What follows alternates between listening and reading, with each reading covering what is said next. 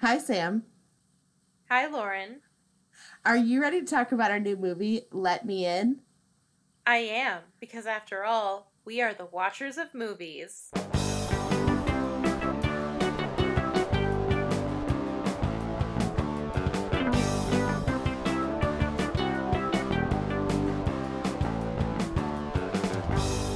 All right. So, how is it going? How's your Saturday It's going? good. It's going good so Good. far. I took a walk, so that's nice. How's Nice. yours? Nice. It's been good. I watched the movie. Oh, Um, okay. yeah. But we did have a mini topic that we were going to talk about. Since it's such a mainstream topic, we were going to talk about vampires in the media, or vampire movies, Vampires vampire in the shows, media. whatever, in the media. Um, so I don't know. I mean, I guess like my first thing that I thought of was Twilight, naturally, because why wouldn't I think of Of Twilight course. originally when I It's the first most think of vampire classic. movie? Yeah. I also thought of Dracula. um, but I would not say that Twilight is one of my favorite vampire movies in any way, I shape, should or hope form. not. Not even close. I did really like Queen of the Damned, though. Did you ever see that movie? I never did. No. The That trailer one looked good. is it's it's not great. I mean, I'm not gonna lie. It's not like a great film. I've watched it many times because I love it, but I would say like objectively it's not a great film. And like the woman who wrote it, Anne Rice, she pretty much like denies its existence cuz she hated it so much cuz she felt it was so different from the original source material. But Oh, wow. yeah. So, but then I was thinking about The Strain, of course, because I had just recently seen that within the past couple months. And I would like recommend that to anyone. I think it's so good. The only, like, literally the only issue that I had was that they're disgusting, which isn't the issue. That's not the issue so much as that they're gross, like the way that they look. It's the blood that they have because their blood is white. So it like kind of looks it kind of looks like cum. And every time you just like huge like arterial like spray of blood would like come out. I'm like, "Oh my god. Oh, that's so gross." And there's like worms in it too. And that is what makes it like extra nasty is that there's like these like worms Why in it, and is. that's how people get the virus. Oh, the What? worms? The Yeah, worms yeah, get them the virus? yeah, Interesting. yep. I see something I really like about fantasy, I guess, fantasy movies is with vampires, there's so much wiggle room, and I like seeing what Yeah. people can sort of cook up. So even though like worms is kind of gross, I kind of like tip my hat to a sort of creative turn, and that's interesting. It's very Whereas clever. Twilight, Twilight really bothers me with the lore because I'm going against what I just said that there is wiggle room, but like vampires, part of their appeal is that they're dark and the sparkliness and like vegan vampires or whatever they are that really was I don't know, Yeah. it rubbed me the No, I wrong way agree with because I you. think you're taking it too far. You know, way too far in the other direction. Like you're Right. trying to make this clean cut, like this reformed evil character, and I think that's appealing to some women who like want a bad boy maybe, but they don't want him to act bad. So that's sort of Right. like the appeal. But I just wish, why did they have to sparkle? You know, I mean, why couldn't he I just be know. like, I understand, like, oh, okay, I'm a vampire that doesn't drink blood. That you could work that into some sort of mythology in some way, but then all the extra junk that's added in, I thought was really Well, they bothersome. do drink blood. They just don't drink human blood. Oh, you're right. Okay, they drink Yeah. animal Yeah. blood. They drink Yeah. animal blood. Okay. Yeah. So yeah, see, that's not Yeah. that bad. it's just like the sparkliness. But the sparkle thing is weird. Yeah, and then how he like destroyed the bedroom on their wedding night because he just couldn't contain his sexual hunger. I thought that was really weird. And then she mysteriously got pregnant, which really bothers me. So, I mean, he's dead. Right, because that doesn't make any sense. He can't impregnate somebody. He's dead. So, anyway, right. that's just too ridiculous, I think. No, so I read all the books. Did you read any of the books? I did not. I've seen all the movies, but some more than once. But I have haven't not read seen the books. The last one. The source material is certainly not vast. It is certainly not like super complex. There's nothing about it that's really like very interesting, to be honest with you. I think that as far as that goes, I kind of like my vampires to be more predatory, you know? Well, that makes sense. Like them to be a little bit... Yeah, I mean, I like them to be kind of scary. Like, and I kind of like the way that they're done in, like, Vampire Diaries, where they have, they're able to, like, walk in sunlight if they have a certain, it's like a lapis lazuli stone that was, like, blessed by a witch or something like that. So they kind of have a lore. Something everyone can get their hands on. Right. But, like, they have a lore within that's, like, it's definitely a lot more in-depth, obviously, than, like, Twilight is. And Twilight's just kind of... Twilight is like... It's like Stephenie Meyer wants so badly to be Bella for some reason that it's just, like, nothing... There's just nothing interesting about the story. You know what I mean? Like, I don't know. There's a lot more it speaks to that she could have done with it. The root of the story is it's for girls. Like, every girl, maybe not every, okay, I'm speaking in too many generalities. Most girls, when they're like 13 or 14, you know, before you really start dating and before you really get into that world, you kind of almost want somebody to just be obsessed with you, you know? Yeah. And I think those books were written from an adult who still wants somebody to be obsessed with her, because that's what it is. Edward is obsessed with Bella. So the root of the story, is like two people who have nothing outside of each other. It's really unhealthy. Right. And she just added the vampire twist, you know, because why? Well, of course he'd be obsessed with her because her blood smells amazing or whatever, you know. So I think the root and they never explain that either. Like, they don't explain, like, why he can't hear her thoughts, you know? Yeah, like, yeah. I read something somewhere that it was like one of those, like, headcanon things or whatever, you know, that people write online, like, for, like, fan fiction and stuff like that. And it was like, what they could have done with Bella is had her have some sort of, like, werewolf blood, and that's maybe why he couldn't hear her thoughts, but they never went into that. So you're just like, she's a normal girl, but for some reason she's, like, extraordinary, but she's super boring at the same time. But, like, they can't hear her thoughts, so she's unique and different. But I'm like, but is she? Because she doesn't see, like, she's, like, the equivalent of Belle in Beauty and the Beast being like, Romeo and Juliet is my favorite Shakespeare play. Like, it's like, could you be any more generic? You know? Her identity is Edward. Yeah. Also, Bella is considered a Mary Sue, which is like a very two-dimensional, boring character. You know, just like there's not much to her. Like in the books, she's like supposedly like really smart, but you don't ever see it. It's like she's reading like I don't know, like Shakespeare or something, not Romeo and Juliet, but like she's reading all this stuff.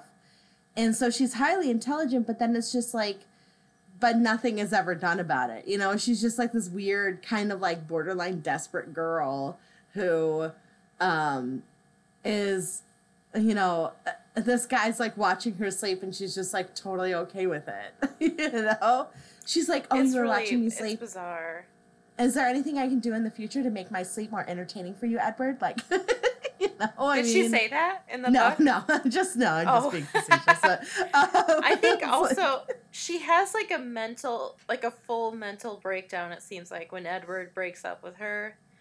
Like, yeah. beyond just having a broken heart, it's like she can't function anymore. And in the movies, they have those ridiculous scenes where she, like, defies death because she can see, like, a floating image of him. My God. It's so ridiculous. So stupid.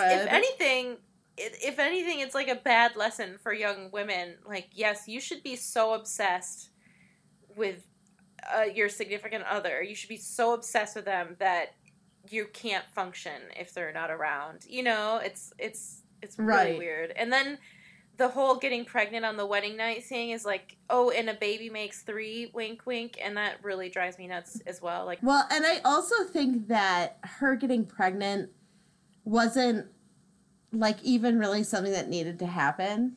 Like it just it right. doesn't. Yeah, like it doesn't have like. And honestly, the whole thing is a little creepy because then Jacob is like, "Oh, it's she's super the pedophile. love of my life." Yeah, yeah, like, and you're like, basically. "Honey." Yeah, it's like, really like, gross. She's the love of my life, and I'm levels. like, dude, 1 year old. She's 1 year old. Like maybe wait 18 years. Just think it. Just saying. Like, then see how you feel. It's really gross. You know? Yeah. It's super there's something gross. so inherent. There's something so inherently gross about anyone, man or woman, raising a child in some fashion and then having a sexual relationship with them when they're of age. That's really disgusting. Yeah. So it reminds me of something that you said in the Phantom of the Opera episode. Everyone loves a Phantom of the Opera, and it's just a movie about a pedophile. Or a play about a pedophile. No, not the and part. Everyone's that's okay not with it. No, I'm just bothered. No. You lit a fire in me when you said Phantom of the Opera. Sorry, I didn't mean to do that. No, anyway, keep going. No, there's a part where you said something about it's like if you took your kid to see a music teacher and the music teacher was like, you know what? In a couple of years, I think we're going to get married.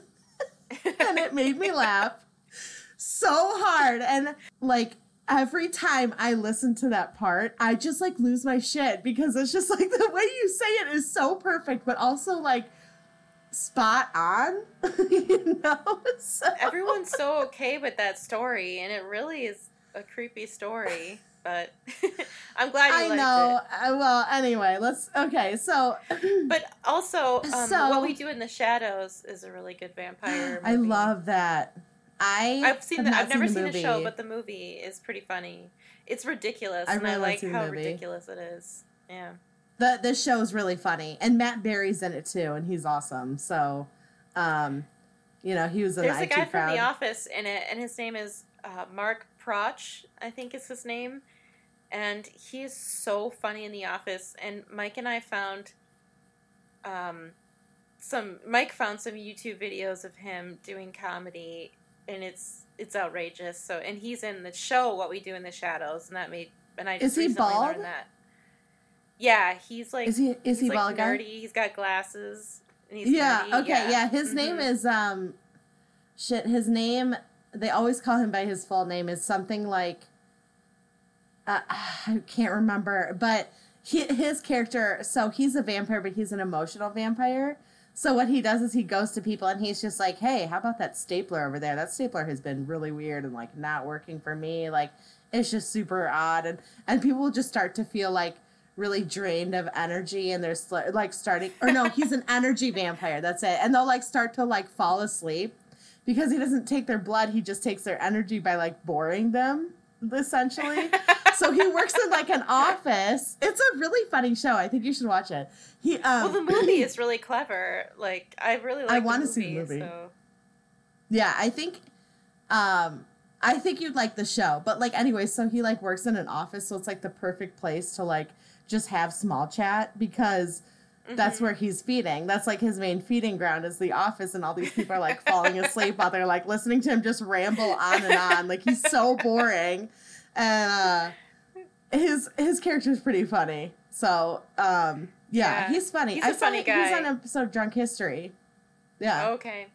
You should look up he's got some videos on YouTube where he went to various local news places and pretended to be this character who would do like yo-yo shows in front of schools, and he was totally inept. And Mike found them and he showed them to me, and they were so funny. I still laugh about them. Like, I could watch them now and laugh almost as hard as the first time I watched them, so I'd recommend it. And he was on later seasons of The Office, and he was funny. But anyway, so instead of Twilight, What We Do in the Shadows is fun. I think we should talk about True Blood. Well, I've read the books. I've read almost all of the books. I think I haven't read like 5 of them, and there's like 20. So there's a lot of books out there about Sookie Stackhouse. And the show doesn't really follow the books, but I knew that Eric and Sookie were going to hook up, and I didn't want to see that because I hated their relationship so much, and so I stopped watching it the 3rd season because I just didn't want to see it. Yeah, like I had mixed feelings about True Blood. I thought season 1 was really strong. It was a really cool arc with like the killer and the vampires and the love story and the mythological creatures, and they gave a reason why Sookie was so appealing, because eventually you learn she's like part fae, which is like fairy, I guess. But I just think they started going downhill so fast after maybe like the first 2 seasons, and near the end there was like, I don't know if it was the last 2 seasons or the last like, I started watching it just because I was watching it with some friends and it was like our thing to watch True Blood together, but I would have stopped watching it way sooner. Just because I thought it got more and more ridiculous. And I think the last season I stopped watching entirely because it was too stupid. And I don't think I'd ever watch it again. Like, when I think back on it, I think it was fun to watch with my friends, but I don't think it was like a great show. I don't care about it. You know, I own the first 2 seasons. I'm looking at them right now, actually. I'm thinking about that. I'm like, I own the first 2. So I would watch the first 2 again, but I would never finish it at this point, honestly. And I didn't even want to finish it when it was on, let alone now, which has been like years and years later. So I understand where you're coming from. I like the second season was so different from like the books and everything. And also Bill is not a good guy, like in the books at all. He's a total jackass. Like, he is only dating Sookie because one of the like kings or queens asked him to. I think like Sophie Ann or whatever, the Evan Rachel Wood's character. Also, she's like 14 or 13 in the books. She's like young. She's a baby. But she's been alive for like thousands of years. So she's old, but she's got a very young body. Yeah, I didn't mind the vampire lore that they created though in the show initially, the first couple seasons.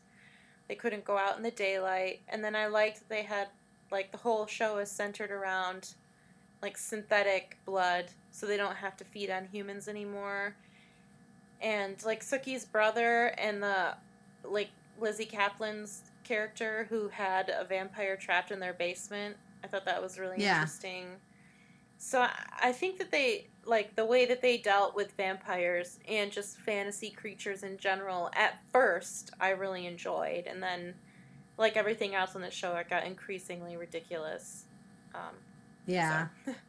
Yeah. So I feel like we should also talk about the one that started it all, which actually was not Dracula. It was called The Vampire by, I don't know, some guy that worked with, like, Lord Byron or whatever. But... that story, The Vampire, was what had actually inspired Bram Stoker to write Dracula. And did you ever see Dracula with Gary Oldman? No. Keanu Reeves? That's a good one. It's a really good movie. Gary Oldman and Winona Ryder have, like, hands down some of the best chemistry I've ever seen in any movie ever. Like, amazing. Really? Fantastic chemistry. Yeah, like, so good. It's so good. I love that movie. It's a great movie. I recommend it 100%. You know, I mean, I I know that they've made some other ones. I know that they have that show out on Netflix, and I kind of want to see that. It looks interesting. But yeah, the Gary Oldman one it's a good one. It's a good movie. Yeah. I have it if you ever want to Interesting. I've watch never it. seen So yeah, maybe. I Yeah, I have like Keanu it. Reeves and Winona Ryder Yeah, I do too. I also and like Gary Oldman. Yeah, Anthony I do Hopkins too. is in it as well. So Oh, I don't care yeah. about him. No, I'm just kidding. I love Anthony Hopkins. I like him too. I'm just kidding. He's a good actor. He's a good actor. Anyway, did you want to talk about the movie? Okay. Okay, so I wanted to start going into this by talking about. I'm just going to kind of dive right into it. I wanted to talk about the relationship with the father and Abby compared to the one in Let the Right One In. Because Okay.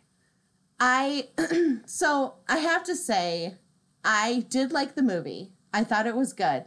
I think that I liked the Swedish version better, though. I thought the Swedish version was a little creepier. It had more subtlety, and it was like there was kind of this unnerving feeling to the whole film that I didn't quite get in Let Me In.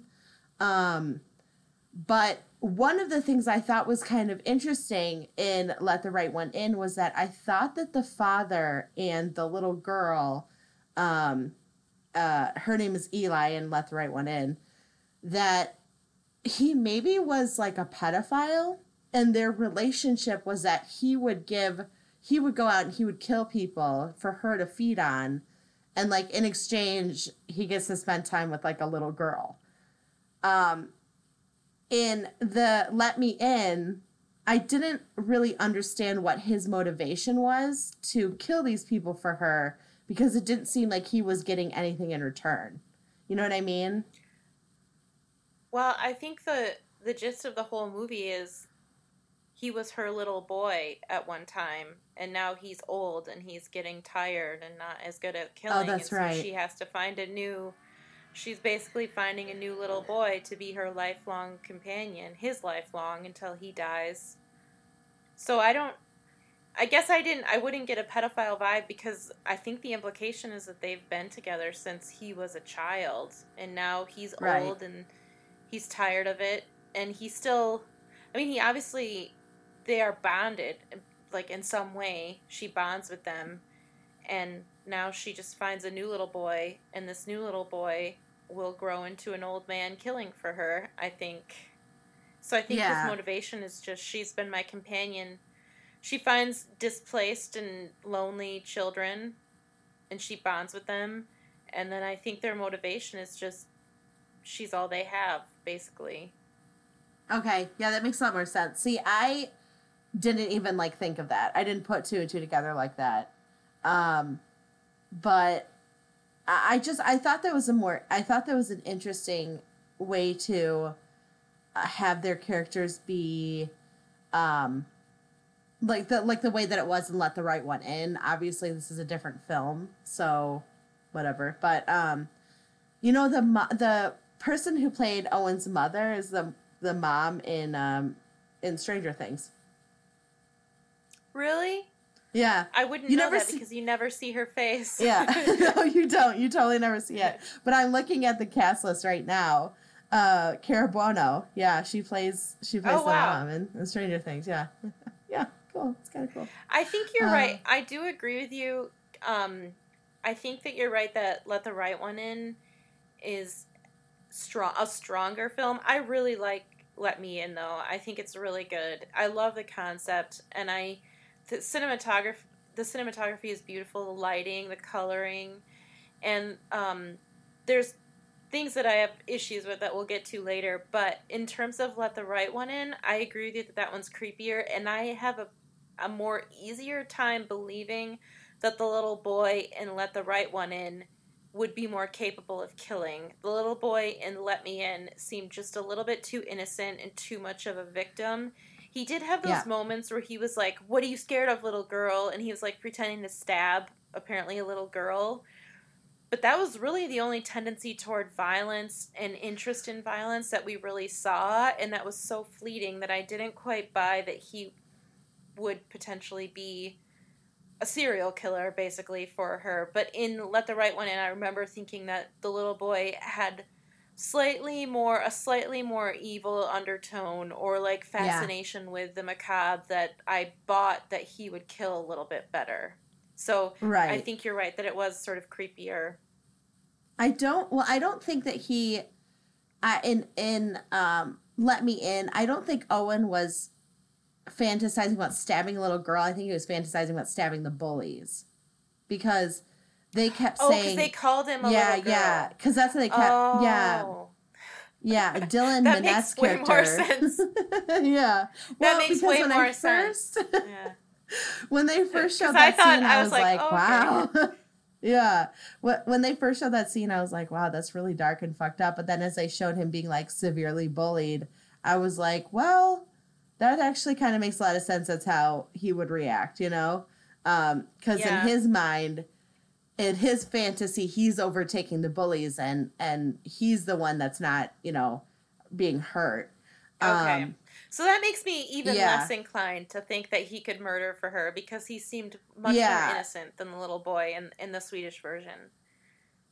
Right. Also, And I think him... Let the Right One In. Go on. I just think Let the Right One In. Let the Right One In is so much of a better title. Like, I think Let Me In is actually a really stupid title, and I dislike it. But I think Let the Right One In is really great. Agree. And I don't know why actually. why didn't they just choose the same title? Because all the other remakes of movies do that. They use the same title when they remake it in English. I don't know. Anyway, what were you saying? Well, no, they don't always. They don't always. Like, that, you know, I mean, I've talked about Vanilla Sky before, but the original is called Open Your Eyes. So, but also there's a reference to Open Your Eyes within Vanilla Sky. So it's not like it goes, you know. No, I agree. I like the title of Let the Right One In better. It kind of sounds creepier in my opinion. Like, it's like Let the Right One In. So you're like, well, which is the right one? You know, like, what if I let the wrong one in? Then what's going to happen? You know? Right. I also heard somewhere that in the book, because this is originally a book, that the kid that plays, or the main character, the kid, his name is Oscar in the book. In Let Me In, it's Owen. But Oscar, I think is how you pronounce it. He's like creepy. Like, he's like a creepy kid. Like, he's not a likable character. But I totally agree with you. I think that Owen in Let Me In was a little too innocent, and it seems like she's going to have to do a lot of work to convince him that it's okay to kill people, you know? Because I think that's what she has to equate it in his mind. Like violence and murder are fine as long as you're doing it for me, you know? And he just, and it wasn't even just, I think that the actor that did the role did a good job, but I don't think looks-wise that he fits that serial killer role either. You know, he's just got kind of a sweet little face. And, but then again, I also thought Dylan Minnette, who played the bully, had a sweet little face, and he's really good at being a bully. So yeah, I guess really I could be wrong. Yeah, he was. The bully very scenes, creepy, like he was really, like, it was sad. The bully scenes were really sad, and it made me really sad when he looked over. They were in class and they were watching the movie, the Romeo and Juliet movie, and the bully looked over and you see Owen, and Owen is like really excited and he's reading about Morse code, and then it just made me even more sad that he was happy about something and the bully got, like, he had even more fire in him because he saw Owen happy about something, you know, and those were really good scenes, like really intense and really sad. Yeah, very, yeah. And we'll definitely get to those as we go on, because I wanted to talk about the opening scene. First of all, the cop looked like the BTK killer. So, like, that was, like, the first thing I thought was, I was like, that dude looks just like Dennis Rader. Like, cool. I think that might have been like the look though in the 80s, like the, because it's 83. So it's like, it's, you know, I mean, the 70s have just ended, really, essentially. You know, people are still like have that look, that style and stuff like that. That's like carrying over from the 70s. I don't remember there being much of a well, okay, so actually, okay, let me pull that back. I was gonna say I don't remember there being a satanic panic mention in Let the Right One In, but then I have to remember that Let the Right One In took place in Sweden, and the satanic panic was happening in the United States. So, I thought that was interesting that they had added that in, and that makes a lot of sense as to, you know, this cop like freaking out and being like, what's going on? Like, this was ritual sacrifice or whatever. It's very like, you know, satanic cult or whatever. I really liked that aspect of it. I thought that was an interesting add on there, especially since that was such a big thing that was going on in the 80s, that people were really freaking out about Satanists appearing and like people doing ritual sacrifice and all this stuff, especially with children. That was like a big thing. So I did have to say, though, I felt that the director, Matt Reeves, was very, very pushy on the fact that it was the 80s, to the point where I was like, okay, we get it. Like, there's Reagan on the TV, on the radio. There's like that whole like, do you know where your children are after 10 p.m. or whatever. It's just, it was like, not, I wouldn't say it was like too much, but it felt a little like he could have just pulled it back just a little bit and we still would have understood that it's in the 80s. You know what I mean? I didn't feel that way. I thought it was pretty subtly a period piece. So that's interesting that you thought that. It didn't bother me. I kind of liked it. I liked that he wasn't like drinking New Coke or whatever, you know. It was just like life in the 80s. Was that a reference to our episode about Stranger Things season 3? Yeah. And they, you know, I don't know. I thought that the way I was watching it, I thought they believably said it in a different time period, but I didn't feel like they were too on the nose about it. But well, you know, I mean, you have different opinions than mine, and yours are wrong. No, I'm kidding. I'm kidding. I'm just being an ass. I really liked that there were fleeting moments of pop music to sort of emphasize certain things, but the majority of the movie was like scored. And yeah, I thought that was cool that he put on a record, you know, or you'd hear some music, but it wasn't really used. It was used very sparingly, and I thought that was neat because it made that pop out a little bit more, and I thought that was cool. Yeah. Like the music of the time. So that was something I enjoyed. I did too. I felt like he used a lot of ambient noise, which I liked. I liked the movie. I was pretty impressed by it. I thought it was a decent film. I definitely think it was, you know, I liked it. I thought that it was super creative. I really like how the little kid is super observant, so it makes sense that he would put together that something wasn't right when nobody else would. And I like that you could hear, I really, really enjoyed when he could hear them through the wall, and it sounded like two adult men talking. Yeah, and then you get into the room, and it's the little girl talking to Richard Jenkins' character, but in like this creepy, like adult man-sounding voice, because she's a monster, you know? Oh, yeah. And I really, really thought creepy. That was cool. And I thought that was a really cool effect, and he doesn't quite know how to put it together. I like that he sort of observes things with his telescope, so he could see the man lifting weights and the couple having a fight and then making up. And it's just really, really interesting. It's a very like quiet movie in a way that works so well for the creepy factor. And the lighting, like, it's very, like, blue and cold, but then there's such beautiful orange warmth like orange warm lighting that comes Yeah. in.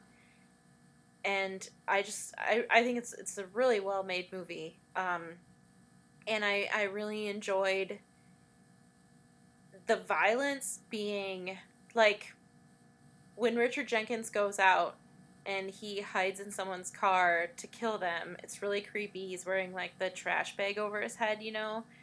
It's very creepy. And then you see him pop up in the back seat and this kid is driving and he stops at a railroad crossing and then the camera goes outside the car so you don't actually see him killing him, you know? And then right. later... It's a very subtle violence.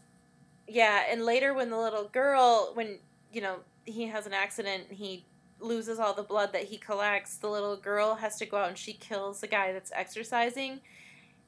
And they have her kill him from a distance. And I think that's really interesting because it doesn't get cheapened with special effects when they do that, you know?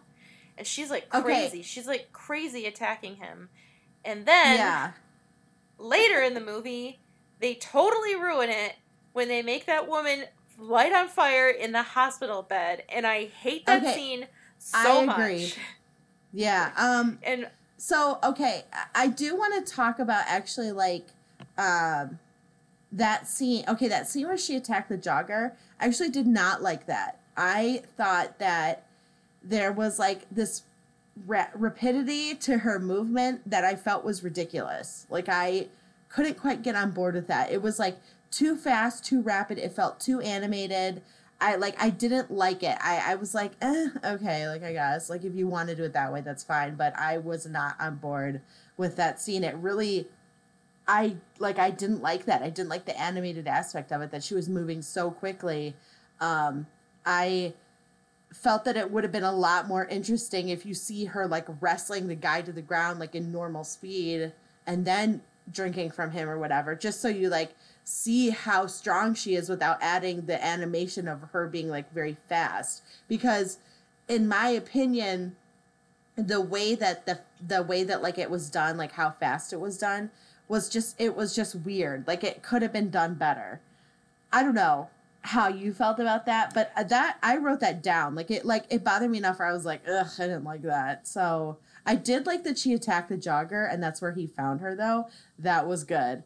Because it was like, it was very, like, what is he going to do? Leave her there? Like, of course he's going to help her, you know? So it's like, she puts herself into the situation where she's like, I'm just a vulnerable little child. Like, I need help. And this guy's like, oh, well, I'm not going to leave you here alone. Like, you know, of course I'm going to help you out. So, but it also is like a very eerie situation because they're in this, like, tunnel, you know? And she's sitting there with, like, has shorts on or a skirt on or whatever. So she's like, and it's the middle of winter. By the way, I had no idea that it snowed in New Mexico. Just FYI. I thought it was a warm place. I was very wrong about that. I was thinking that as well. I thought when the movie started, the first time I saw the movie, when it started, I was like, New Mexico looks pretty snowy and cold there. And I thought it was weird that they would choose New Mexico instead of, I don't know, like Minnesota or any other northern state that it snows. But it was kind of neat for a little diversity. I didn't know it snowed either. But yeah, I agree with you. I agree with you in some aspects. The concept of her moving really fast and being like a killing machine and sort of like so wild that you can't really fight her off and so strong, I really, really, really like. I think the pitfall is that CG and animation isn't there yet to make it, you know, it's like an uncanny valley sort of thing.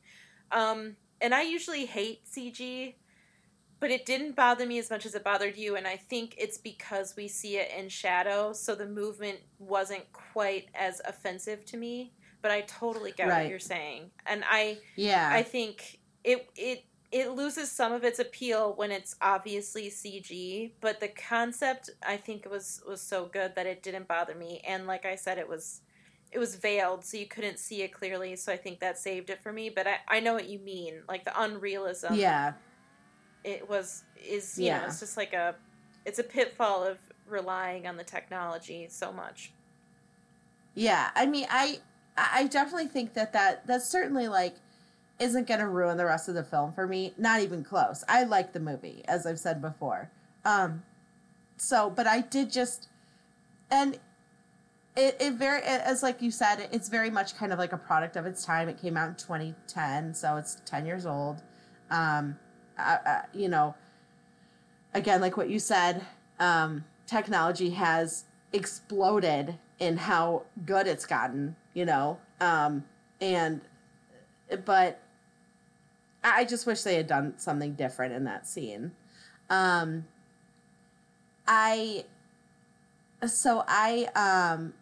wanted to talk about Owen looking at the couple that was like about to have sex. I felt like that would have been an excellent scene to show him as like maybe a little bit of a deviant, you know, as far as his behavior. Mm-hmm. And I thought that fell a little short. Yeah. And it's like, especially since the implication is that he's going with her to help her kill people, you know, or like, well, he's going to kill people for her. So, him watching this couple and then like immediately like shrinking down and being like, oh shit, they saw me, it just felt like there could have been more that was done with it. Like I know he's only 12, so he's obviously not, you know, probably really understanding what he's looking at, but it still is, you're still at that age where you like kind of get what's going on. And I just felt like that was a perfect example or perfect part to show like maybe there's something wrong with this kid, but they didn't really go into that. And it felt necessary a little bit. I agree with you. I think that there was more than one opportunity that they could have just taken it a little bit further to show that he would be capable of the sort of task that's lying ahead of him. And I think you're right. Like, as soon as he thought the woman was staring at him, he, like, ducked down. And then they closed the curtains. And I thought, on one hand, yeah, there's a giant light that's shining in his room, so maybe they could see him peeking. But on the other hand, I don't know if they would actually see him peeking, you know, at them with a telescope. Wasn't his room dark, too? So they wouldn't have been able to see inside, or was it? Yeah. So that I thought, too, was I was like, can she even see him? Like, because I was questioning that. I was like, oh, shit, she saw him. But then I was like, whoa, wait. The logic of this that doesn't really make sense, because you can't even see outside your window when the lights are on and it's dark outside. Like, yes, exactly. Not if you're not like, unless you're like eyes, like if your hands and your eyes are like peeled to the glass and you're like, you know, you're like looking forward through the glass, like right up to it, then sure. But if you're sitting, what I imagine was at least 5 feet away, which is what it looked like, you're not going to be able to see outside. There's no way that she would have saw him. Yeah. And so I agree with you. Like, I think, go ahead. Sorry. No, that was it. I think that, they probably for ratings purposes, well, no, it was rated R, I think, isn't it? Yeah, I think so. Or is it PG-13? So yeah, they could have showed a little bit more. Because I was thinking, when I watched it, I was thinking maybe they couldn't show more because of they wanted to keep it within like PG-13. But I think it's rated R, and so it is rated R. Probably could have shown a little bit more just to show him, like you said, being a little bit of like a peeper, a deviant, you know. Yeah. And yeah. So I know exactly what you're saying. Yeah. He was just too innocent, and that he was. That's the main thing. I just, you know. So they showed him hitting Dylan Minette's head with that metal pole, which, yeah. Oh my God. I mean, I didn't feel sorry for that child at all. I was like, fuck you. Don't be a piece of shit. You know, like. Yeah, they pretty much terrorized him. Yeah, I mean, when he fell to the ground, he started screaming. I actually thought he was doing it intentionally, overreacting to like get the attention of the teacher, to be like, this kid did this to me. Can you believe that? Like, but then they showed like how badly he fucked up his ear. And I was like, shit. I'm like, that is bad, man. Like, whoa. I didn't even know a metal pole could like split an ear like that. So I was like, whoa.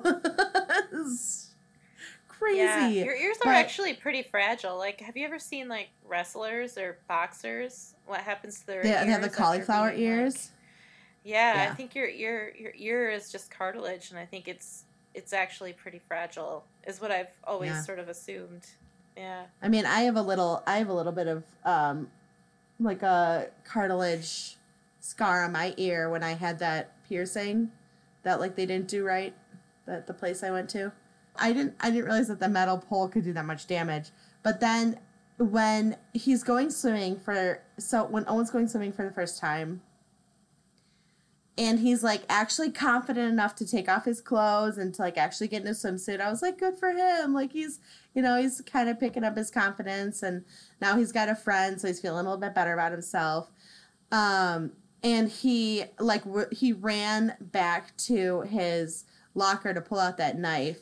I really felt like that would have been a great time to show him like trying to slash at them or something. Yeah. I mean, just at least a minor injury, just to show like at least he's like, oh, I'm gonna fight back, or I'm gonna kill this person.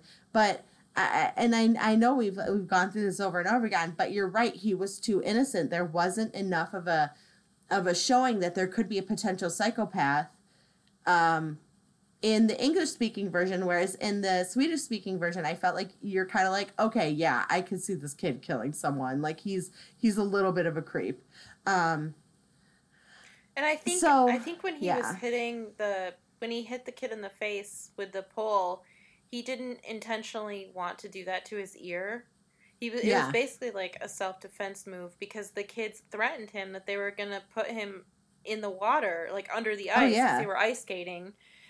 So he just swung, and he happened to hit the kid's ear. So I think that if maybe that motion had been done with a little bit more intentionality, it would have shown his character having an affinity for violence. And then, like you said, like I agreed with you, he should have slashed or like tried to stab or something.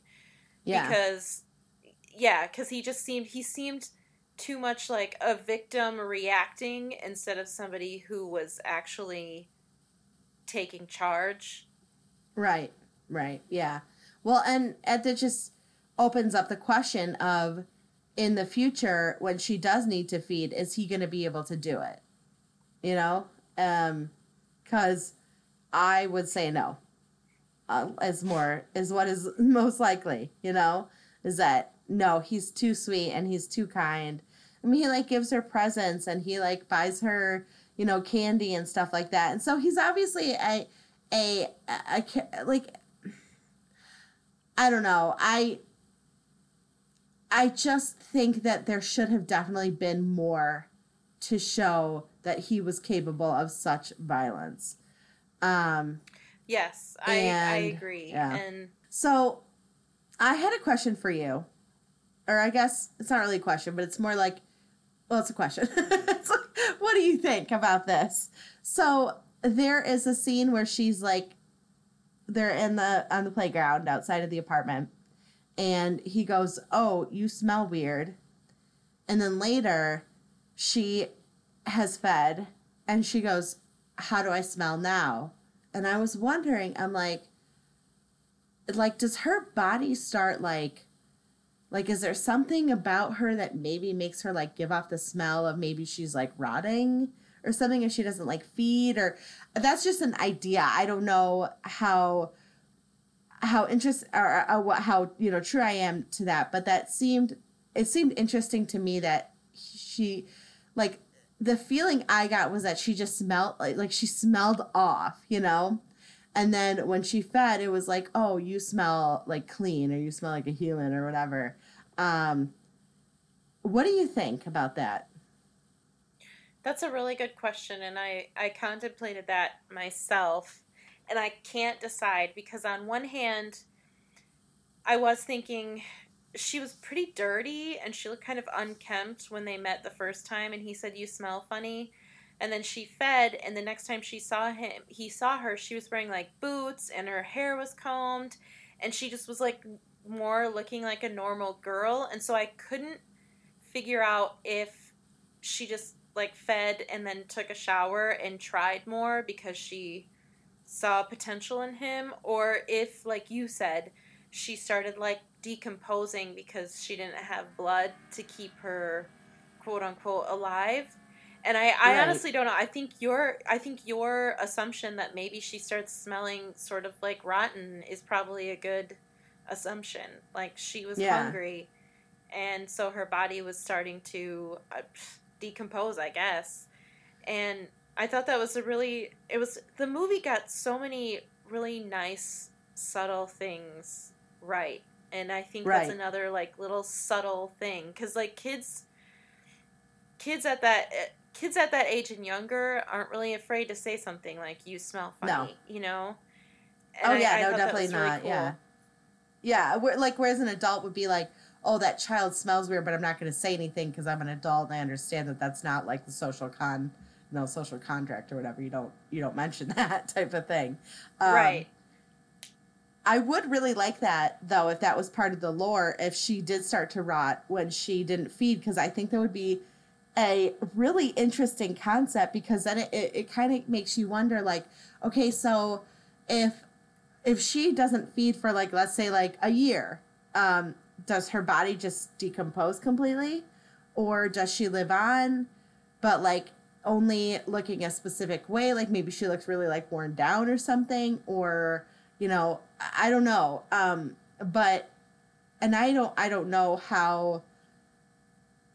I guess I don't know, but I thought it was such a cool idea that like maybe she's like her body's slowly falling apart if she doesn't feed every week or however long it is. I would guess like it seems like maybe once a week she needs to be fed because like two people died. So it was like 2 weeks. So Well, there was maybe. something interesting.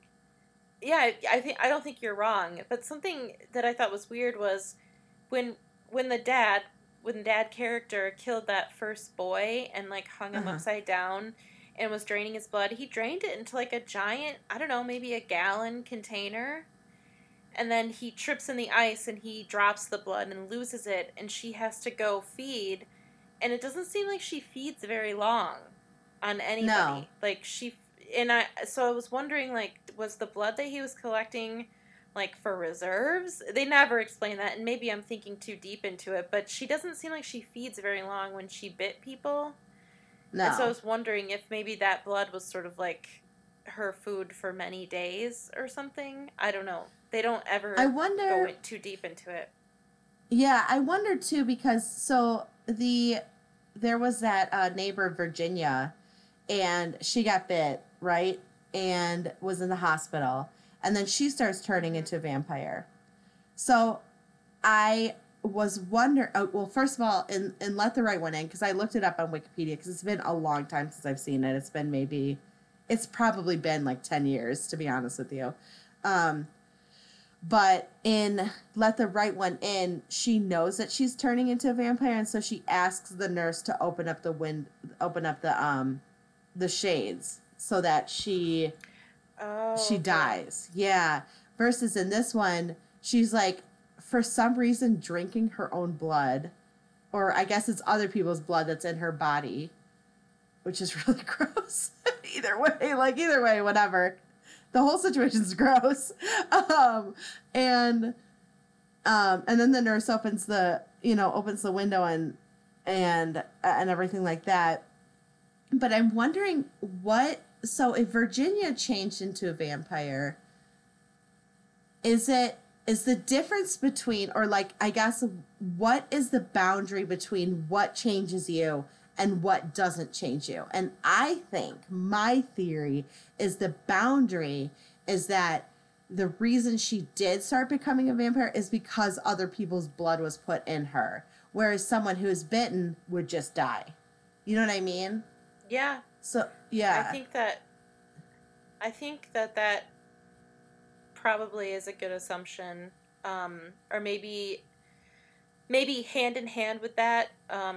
somebody who's bitten and loses X amount of blood would die, but she got kind of interrupted when she was feeding off of Virginia as well, so she probably didn't drink whatever that mystery amount is. But I think that's a good theory about the other blood as well. Yeah. Can we talk about that scene? Because I am like chomping at the bit about that scene. Yeah. Absolutely. Talk about it.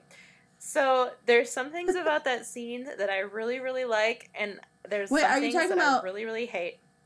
What are you talking about? The scene where she bites her in the courtyard, or are you talking about in the hospital? Okay. Yeah. Okay. So I really like how the scene opens up and the detective is talking to the husband, and the husband was like, yeah, they gave her like 6 pints of blood, and we just want to see if her body's going to take it or reject it. And then you sort of kind of see her like waking up, but you can tell something's off because she's like, her eyes are kind of like rolled back and she's kind of moving in slow motion. And then the camera turns or comes out, and so we're watching the detective and the husband. The detective is asking the husband questions because he sees correlations with like the other murders that have happened with the guy that lives in the building and Abby. And in the background, you see her sort of come awake and start to like drink her own blood. And I love that. I think that's so cool, just having it be in the background.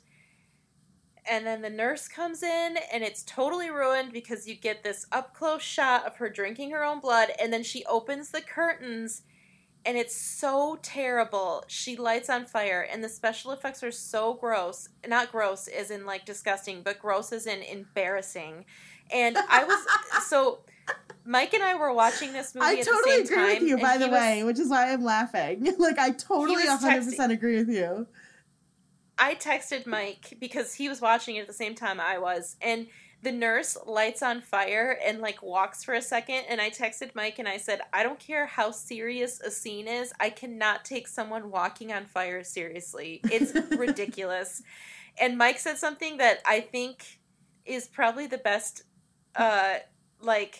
the best explanation of that scene is that the filmmakers found a bag of money and decided to go wild with special effects in just that scene because it was so bad. The special effects were so bad, and I really like the concept of her opening the curtains. Like I told him I kind of wanted to watch the Swedish one again because I couldn't remember how they dealt with that or if that was even in the Swedish one.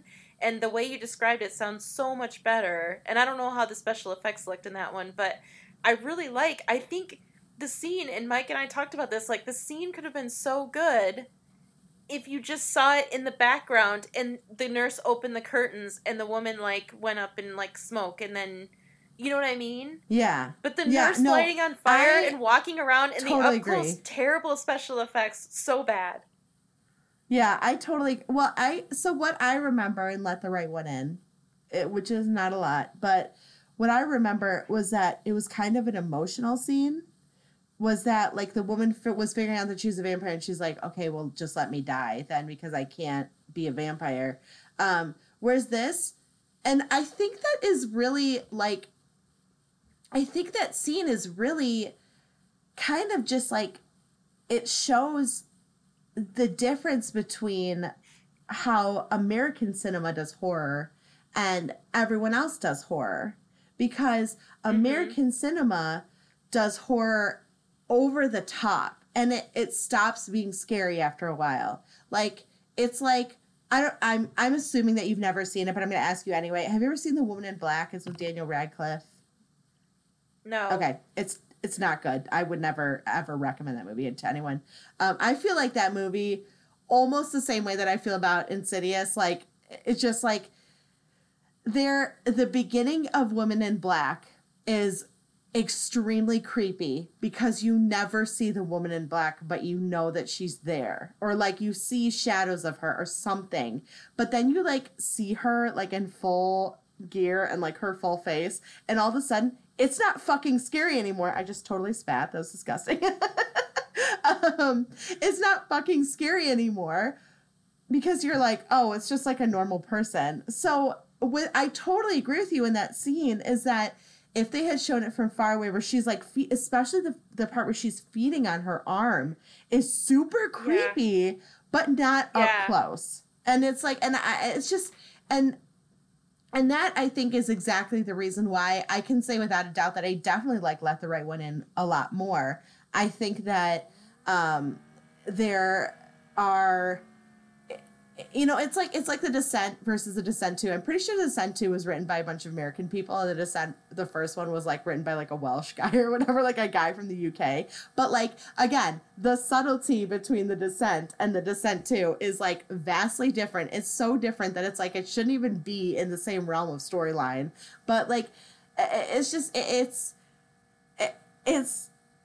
I'm 100% on board with what you said. I totally agree. I think that it's like you see it and then you see the nurse like bursting into flames. And my first thought was, I was like, stop, drop, and roll, bitch. You didn't learn that in school? Come on. Like, and I think like, the thing is, I think that the rest of the movie, before that and after that, I think they do so well with subtlety. Like, I do too. The scene where he's getting held underwater and you see like the severed head of the boy fall that on was him, so and like good. The other little boy, the other guy, like get raked through the water. Like, I think there's so much good subtlety and so much good like abstract violence. This scene is a total anomaly. Like, I have no idea why it happened, because they made such good decisions in other parts of the movie. Yeah. So it's very weird. But yeah, I think you make a good point. I agree. Yeah. It's yeah, it's there's just something to be said about subtlety in a horror film, and I find over and over again that the best horror films are just not American films. They're not. Like, I don't know. I there's a couple that I can think of that were really good. I'm gonna ask this question knowing that you're probably gonna say no too to this one, but have you ever seen Sinister? No. It's with Ethan Hawke. Okay. That one like really freaked me out. Like, there's a scene where this family gets is tied up on the ground and like gets ran over by like a lawnmower, and it's super disturbing, and you don't ever like see anything happen to them, but you can hear them screaming, and it's like really disturbing. But again, like, that movie freaked me out because it was subtle. I watched the second one. The second one wasn't that good. It was not, again, the subtlety was kind of lost in the second one, but I don't know. There's just something to be said about taking the time and realizing, like, you don't have to show everything in order to make it scary. In fact, you shouldn't, because it's scarier when you don't, you know? Like, and I feel very strongly about this because it very much irritates me, because I really like horror movies, and it's like a lot of touch and go with horror movies, because you could start out and be like, wow, this movie's great, and then you're watching it and you're like, just kidding, this is trash, this is garbage, I just wasted 2 hours of my life watching this piece of shit movie, thanks very much. Or you're like me and you just stop halfway through and walk away from it and never touch it again, because I'm like, I ain't got time to watch an entire scary movie that I'm not going to be scared over, you know what I mean? But I read there's also something I wanted to talk about with the mom and not showing her face.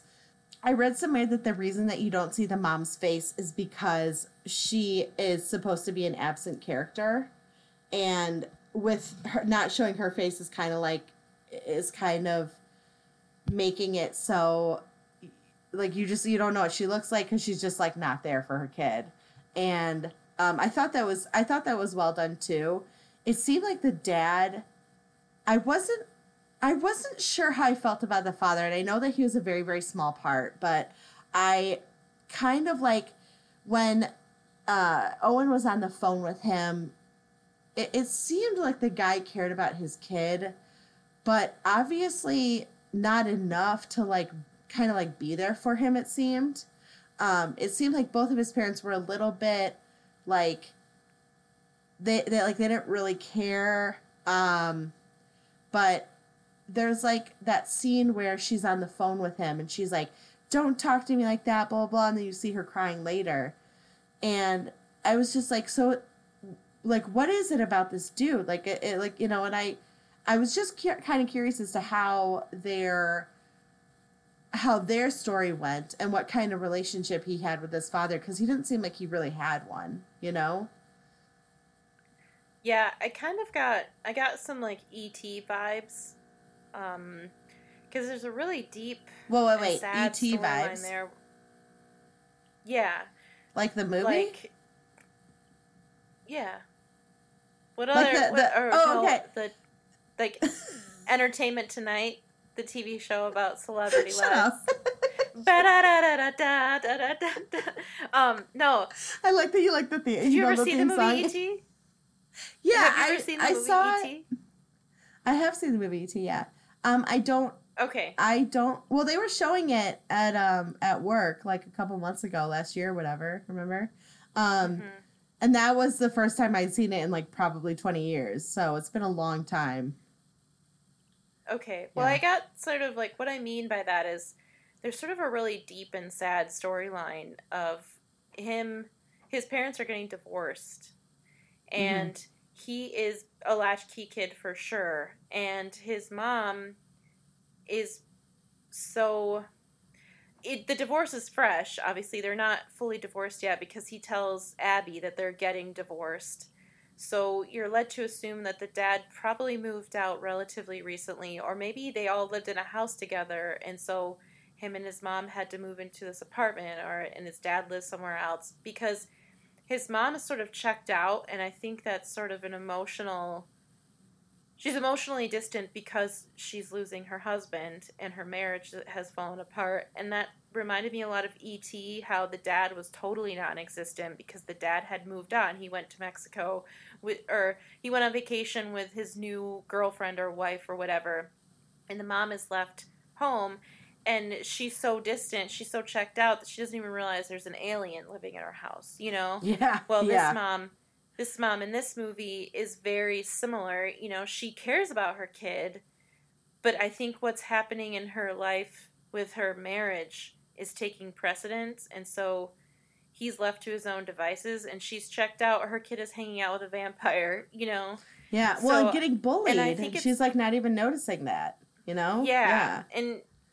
And I think it's really interesting because there's a scene where he takes some money from her wallet while she's in the shower, and then he takes Abby to an arcade, and they have fun at the arcade, and they're there for a while, and then he comes back into the courtyard, and the mom is calling off the balcony for him, and she's like, Owen, I told you to stay in the courtyard, and he was like, I've been here the whole time, and she goes, okay, well, it's dinner time, so she's such a hands-off parent that he was off campus at an arcade for who knows how long, and she didn't even realize it, so I think there's like another example of a very subtle, deep well of emotion in that storyline that they really don't explore very much. But then when he's on the phone with his dad, it's really sad because he's trying, like he just saw Abby. He just saw what she was. He figured out, he learned that she was a vampire because he saw her, or he tried to do like the blood brother thing with her, and she ate the blood, and that's when she attacked Virginia in the courtyard, and he's just really scared, and he calls his dad, and his dad is like, instead of his dad really engaging with him and asking if he's okay, his dad immediately is like, your mom is crazy, she's too religious, she's this, you know, and Owen is like, and at the end it really broke my heart because he said, I love you, and the dad just hung up the phone. The dad didn't say I love you back. Yeah, and it was so sad. So I think they're just like caught up in their own. They're so caught up in their own situation, and he's relatively independent, and I think that it makes it easy for them to let him be a latchkey kid, and that's not good. I'm not saying it's good. I'm just saying I think that's yeah. Well, and also Owen mentions to his dad, he's like, he says, do you think that like real evil is a thing? And I felt like that was a good question to ask, especially as a kid, because you could, like, the dad could have been like, well, you're gonna find bad people wherever you go, you know? Like, it could have been a good lesson, but instead it Yeah. was just like, oh, your mom's putting, like, these ideas into your head, and she's so religious, and it's like, blah, blah, blah, and it's just like, maybe, like, take the time out and actually, like, I don't know, raise your child? Like, it's a crazy idea, Yeah. you know? But Give him instead attention and yeah. And well, instead he just attacked the mom, which is very, I mean, is very bad for a child that is 12 years old. He's in his formative years and he's growing up and he's seeing like this is how his father treats his mom. So in his mind, maybe like it's okay to that being like okay in the future for a woman that he has a relationship with, you know? I mean, you're kind of assuming that that's probably not going to happen because Abby is going to be like his probably like his only focus really, and but I think that it's just a they're just so distant. There's nothing there, and also I just was really frustrated by the fact that this kid was being so aggressively bullied to the point where they were like willing to let him die, and the mom is just totally clueless. It's like your kid's gonna die, and then you're gonna be like, I don't understand what happened. Like, well, I don't know. You could pay attention. Like that's a crazy idea, you know? And God, terrible. Yeah. Terrible. I agree. I couldn't believe how intense the bullying was, except I think it's another like product of the times. Like in the 80s, I don't think there was quite the emphasis on bullying as there is now. But there Yeah. were some things I really liked. It was really nice when he took Abby to their like a little room that, and Mike pointed this out too, something he liked, that he took her down to that little basement room and he was like, yeah, there used to be a teenager that lived here and he would you know bring his friends here and hang out, but when they weren't around he'd play ping pong with me, and that was like a really sweet thing. Like he had that friend. And then I really liked it was very very brief, you don't really see it often, but the gym teacher was like helping him learn to swim. He's like, we're going to start at the pool today at the very end. And then the gym teacher was sort of giving him one-on-one attention. And I thought that was really nice. So there's like there are certain people in his life that take an interest, but just not enough to help him with anything, you know? And I had a question for you. And this is something that I've been wondering about since I saw the movie the first time, is do you think Abby is playing him the whole time, and as soon as he becomes her partner, basically, she's gonna turn into the vampire that yelled, you know, the version that yelled at Richard Jenkins in the beginning? Like, do you think she was just playing sweet to win him over, or do you think they'll probably have this like innocent friendship for a long time, and then when he's older and he starts messing up, that's when she'll get mean? You know what I mean? Like, because she wrote him that really nice letter, and I can't decide if she's being sweet to him just to get him and then she'll turn into a monster, or if they'll be like bosom buddies for decades until he starts getting too old, and then she'll put the charm on with somebody else. Okay, first let me say I loved that the handwriting didn't look like a child's handwriting. I love that too. Yeah. Yes. Yeah, I thought that was really cool. It was like a very beautiful handwriting. I was like, shit, I wish mine looked like that. But mine looks like a like drunk panda grabbed a stick and wrote something in the mud. I mean, it's trash compared to that like handwriting, you know? So, I love the subtlety of showing that she's probably hundreds of years old and she learned, you know, she's very refined because she's so old. Right. Yeah. Well, and it's also like, that is just to go off before I answer your question. Showing that is a great way to show like, oh, she isn't a little girl. She's something more than a little girl, because 12-year-old children don't write like that. They don't have that beautiful handwriting, you know, that she did. So, but to answer your question, my feeling is that I think she was genuine. I think she was genuine in her care for him. I think if she wasn't, um, I'm not sure. I think if she wasn't, she just wouldn't have been so, like, she was willing to put her own self in danger to, like, when she stepped inside and he said, what's going to happen if I say you can't come in? And she stepped inside and her, like, head started bleeding and everything. And she was, like, shaking, because she was showing him, like, I care.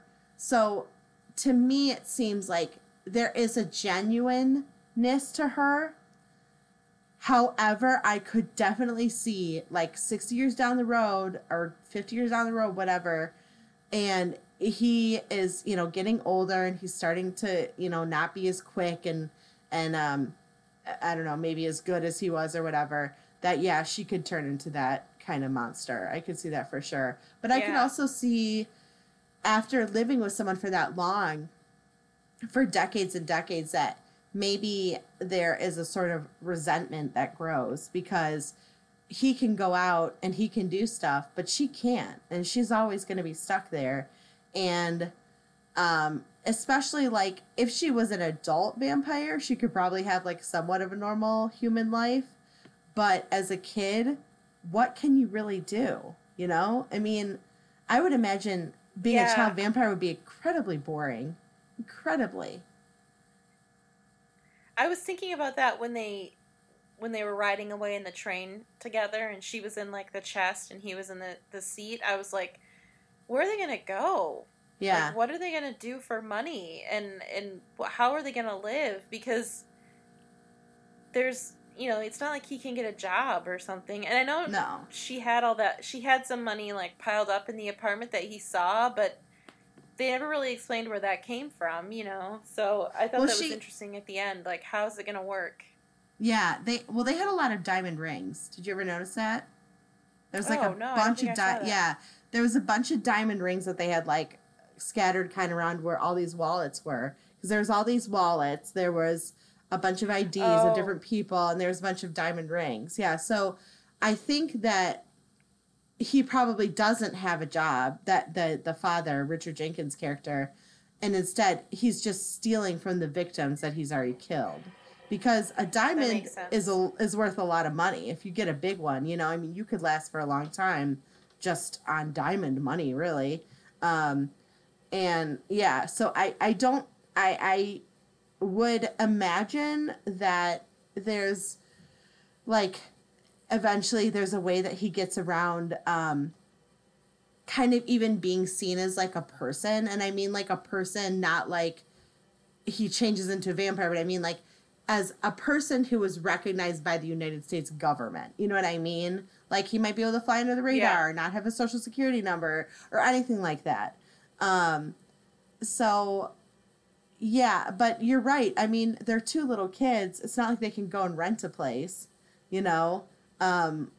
Right. What are they going to do? Like, oh, yeah, my dad's coming, like, I'm just 10 years old, but my dad will be here soon to pay for the hotel room that we're staying in or the apartment or whatever. It's just, I think what would happen is that they would have to get someone else involved, someone who's older, and trick them into working for them to get them the things that they need. Yeah, so I did have a question about, I noticed that all the people that the dad killed were men. Oh, yeah. That he never, like, victimized a woman. And what do you think was the choice? Like, do you think it was because he was killing for necessity and not because he had enjoyment from it? Or was that a stylistic choice from the director, do you think? I was just curious, because it seems like it'd be so much easier for him to find a woman to kill, but he always killed young men. Yeah. I don't know. That's a good question. I guess I didn't think of that.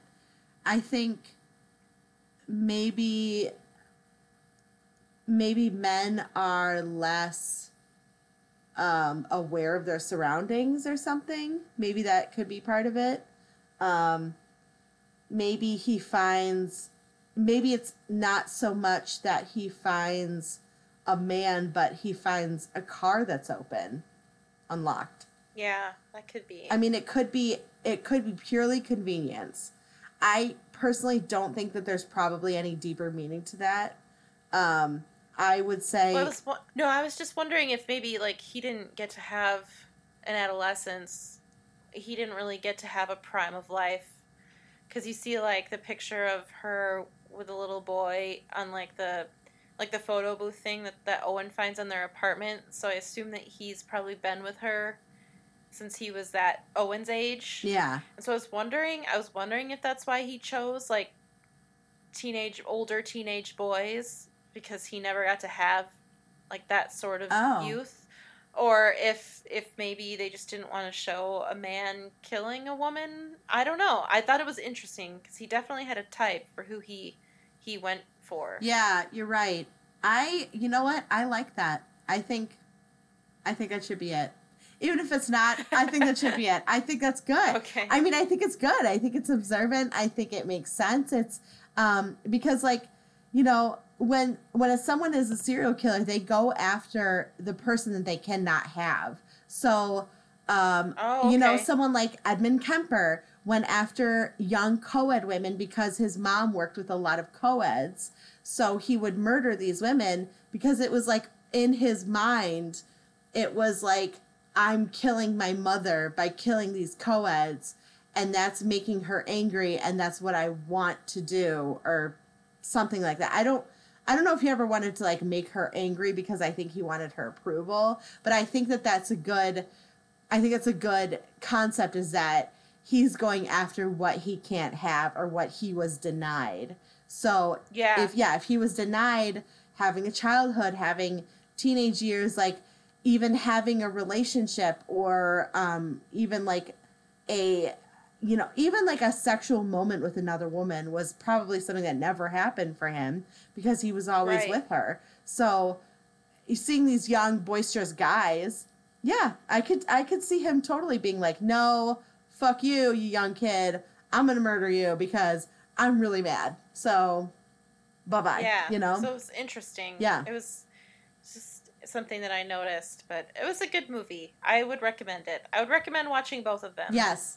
I would too. I liked it. I thought it was good. I wasn't really necessarily surprised that I liked it, but I am glad that I did. I would personally say that I would recommend Let the Right One In. I think it's better.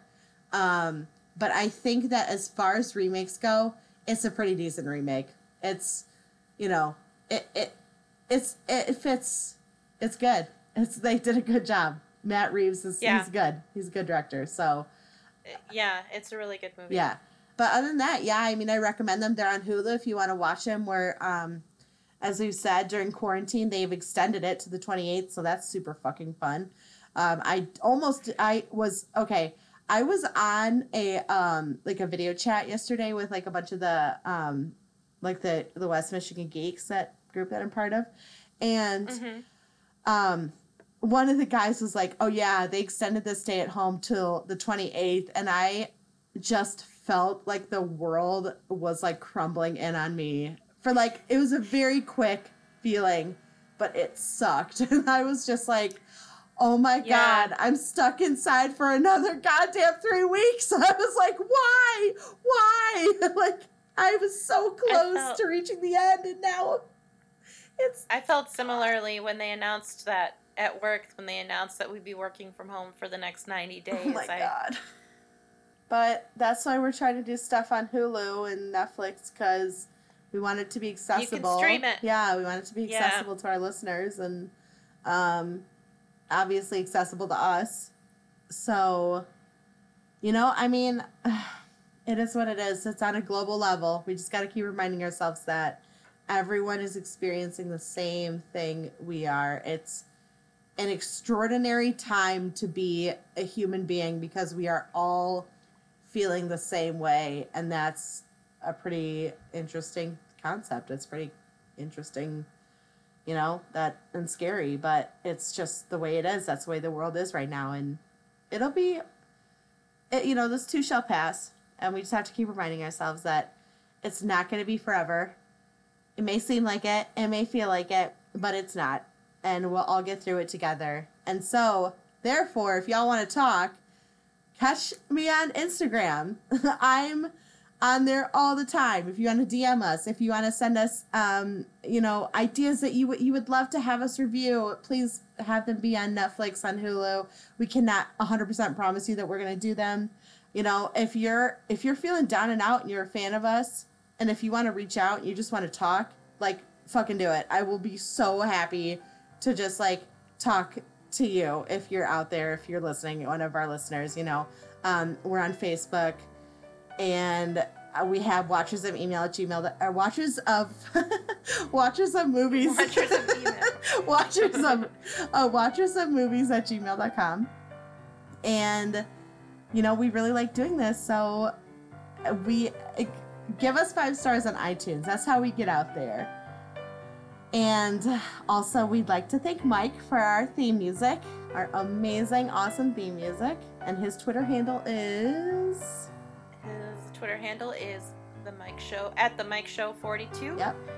And he's very talented, so thanks, Mike. Yeah, thank you, Mike. It's a crazy time. It's a crazy time in this world, and we're all in it together. So for our listeners out there, we love you guys, and you're awesome. And, just keep doing what you're doing. Just stay safe. So, bye. Bye.